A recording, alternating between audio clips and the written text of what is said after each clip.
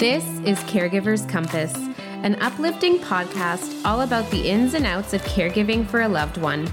Tips, tricks, true stories, and experts. It's all here on Caregiver's Compass.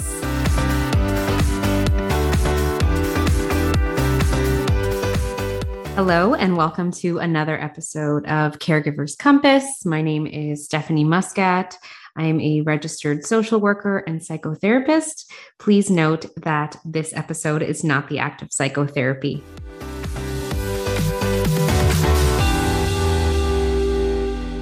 Today, I wanted to talk about a very commonly thought topic amongst a lot of my clients and other caregivers, and even myself when I was going through the entire caregiving experience, which is I can't ask for help. And there are many different reasons as to why caregivers feel this way. But one of the main reasons that I see is the emotional result of asking for help from others, whether that be guilt of asking for help because you don't want to seem weak, or you feel bad for asking other people to do things for you, or you feel guilty that you cannot provide everything for your loved one or your other family members. And so you are asking for support. There is also the emotional addition of anger when it comes to interpersonal issues with family members or other people in the system, and just deciding not to ask for help or feeling like you can't ask for help because of all of the issues among siblings, for example, or aunts or uncles or other individuals. And there is also just the feeling that nobody can do what you're doing like you. And in past experiences, when you've had other people try to help you with certain things, the result has been that either they don't do it the way that you feel it can be done, or you walk away and end up very stressed the entire time that something is being done or somebody is helping you, and you feel like it was a waste of time and a waste of energy to begin with. And so you just decide that you're going to do everything yourself. Now, obviously, it's important that we ask for help because we can't do everything ourselves. And in theory, we know that. And we know that we need this time for us and we cannot run on low energy at all times. But it's really difficult for many different reasons to ask for help. A lot of the time in families, there tends to be one primary caregiver who is doing everything, and it can feel very upsetting and very draining to know that you are really putting your life aside for your loved one, and whoever else is in the family unit is going around with their lives, doing whatever they want. And it can feel like you are getting the bad end of the stick. Obviously, you really want to help your loved one. That's why you're doing it, and you care about them. And it's not because you don't care, but at the end of the day, oftentimes caregivers will imagine themselves being in another situation, or imagine that they are in their family member situation who is not up in it the same way that they are. And these feelings are completely normal. But today I wanted to talk about how we can start asking for help and the different small ways that we can go about asking for help, even when it can be very difficult. So there is really a common theme, and one that we probably don't know all the time, which is that a lot of the time people don't offer us support, or they don't feel like stepping forward because they're afraid of the situation. So to the caregiver, it can seem like nobody cares, nobody's stepping forward. But the truth is that a lot of people are afraid of the unknown, and a lot of the diagnoses that we're dealing with when we are caring for somebody else is unknown to other people. We may be very familiar with it because we're dealing with it all the time, but to other people, they just have no idea what to do, or they're worried something will go wrong, or the situation makes them uncomfortable and they don't know how to approach things. So, what we can do is when we reach out to others, we can offer some support in terms of, listen, I know that this may be stressful. I know that this may be daunting.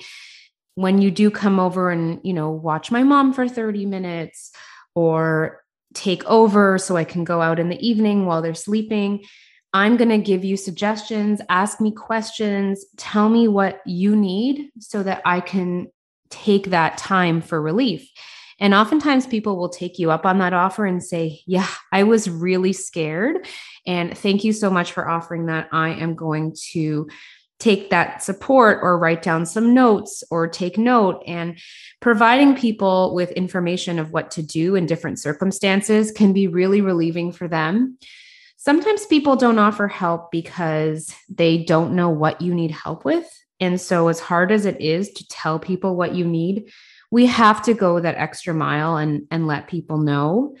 Someone that I know who really needed a lot of help when it came to her own life is she decided to take the leap and write an email to everyone in her family just to say what was really going on, how it was impacting her, and how people could help her. And she didn't target it to one specific person. She sent it to an entire group. And people actually really came forward and said, I had no idea you were feeling that way. I had no idea you needed that. And it can seem very silly to us because people can see us going through the day ins and day outs and all the motions, and people can see what we're dealing with. But a lot of the time, people are unable to picture themselves in our situation and unable to put themselves in our shoes. And they truly don't know what it's like to go through what we are unless they've been through it themselves. So sending out a note to people and just saying, this is what I'm experiencing, this is what's going on, and this is how you can help me, gives them that information that they need to proceed in reaching out to you and providing you with support. Now, of course, that's not always going to be the case. We do have times where we ask for help and people do not step forward in those situations.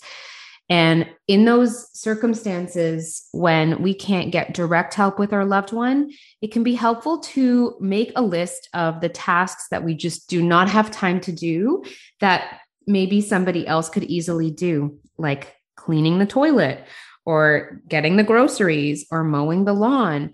These are things that we can write down on a piece of paper and hand over to somebody if possible.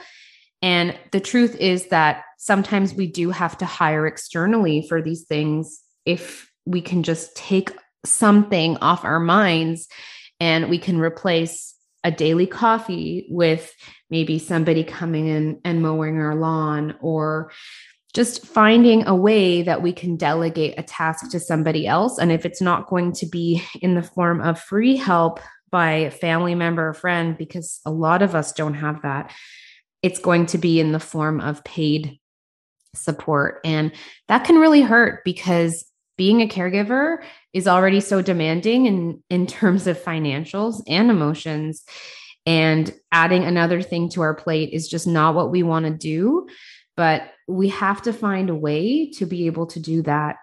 There are a lot of programs that can be subsidized depending on income level. So where I live, there are subsidized programs for specific groups, and they will come in and offer support with daily tasks depending on what's needed. So if you are struggling financially and you don't think you can take on another thing, there are avenues to go by where you can find some reduced price ranges for support. But again, there is some out to this, and you don't have to do it on your own. And at the end of the day, you have to ask for help. It can feel like you can't ask for help for whatever reason, but it's important that you do. And one final way I have found it very helpful to ask for help in a roundabout way is that what I will do with clients, and what clients have found very helpful, is to have some sort of a mediator, have a conversation between them and other people in their family, so that the onus is put on the mediator and it doesn't seem like it's an authoritarian conversation coming from the caregiver, themselves, but it's actually the mediator talking about the individual situation and how everybody is feeling and where they're coming from and what needs to be done to help the caregivers, but also to help the loved one, and just shifting the onus on that mediator. It can be extremely helpful because a lot of family members who are being told, I need you to do this and I need you to do that, it's coming from a good place, but there is a lot of tension and a lot of emotion built up already. There's already hidden relationship concerns that can be years long. And so to be told that by certain family members, they can actually start arguing, put up a fight, pull back, disappear because of everything going on in the background. So having that middle person, that mediator, can make all the difference in diffusing everything and saying things as they see it so that the blame is not on the caregiver. And that outcome can be very successful. I've seen a lot of success with that with my family members. I just wanted to also touch on something that was mentioned to me today, which is that there are a lot of apps out there and a lot of methods where you can have a central calendar and every family member or friend can access the calendar and actually put in the calendar when they're going to do certain tasks. And this is a great way to diffuse the tasks, but also have a central method of communication, because that is so important, is communication, so that everybody can then say, okay, I'm going to do this or I'm going to do that. And it's central on the calendar. You're booking it in and that is your scheduled thing. And so everybody can see that, okay, there's this person doing task A, there's this person doing task B, and the communication is there and it's done. And so there are some of these applications. I can't recommend just one, but there are some I know of. So if you want to take a look at this, message me, Stephanie, and I'm happy to provide you with some links. I can't exactly promote these or say that I've used them before, but I'm happy to share some resources with you if you're looking for them specifically. So reach out to me. We can talk about that. But that's another really good way of going about help, is that you just say, here's my calendar. Here are some items I need help with. Put it on the calendar for when works for you. And you're not arguing or you're not having difficulty in those situations. So I hope you found that helpful. I want to finish off by giving a story about myself and having difficulty with help. When my mom was sick, I was really the only one doing this in my late teens, early 20s. And my father is 40 years older than me, actually 43 years older than me. And all of a sudden, I was telling my dad what to do with my mom because he didn't really get it at the time. And his reply to me was, kind of like, I'm not going to listen to you. You're my 20-something-year-old daughter, which is understandable. But I decided to stop asking for help and to stop asking for support because I reached so many dead ends and I had so many people not follow through with things. And it left me feeling even more isolated and alone and helpless. So I just decided to stop because the emotions I was dealing with as an outcome of asking for help were too difficult. And I wish that at the time I had reached out to a professional because of everything I was going through, because that just put more on my plate.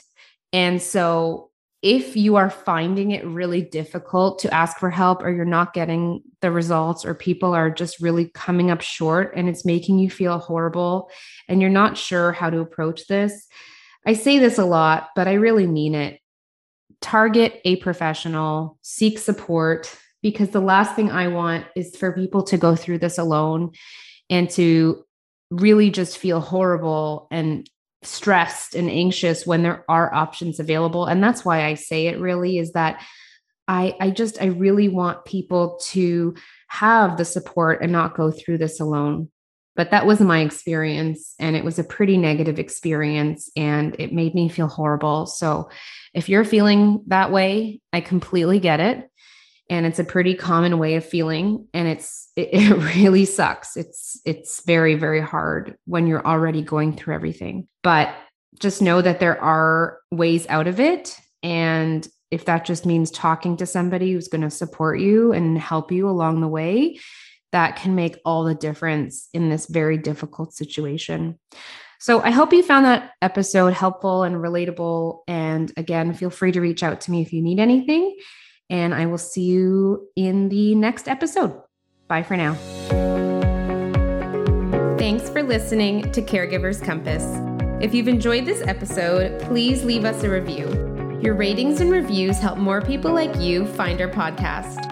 Don't forget to subscribe and share this episode with someone you think would love it. I'm Stephanie Muscat. Have an uplifting day, and I'll see you next time.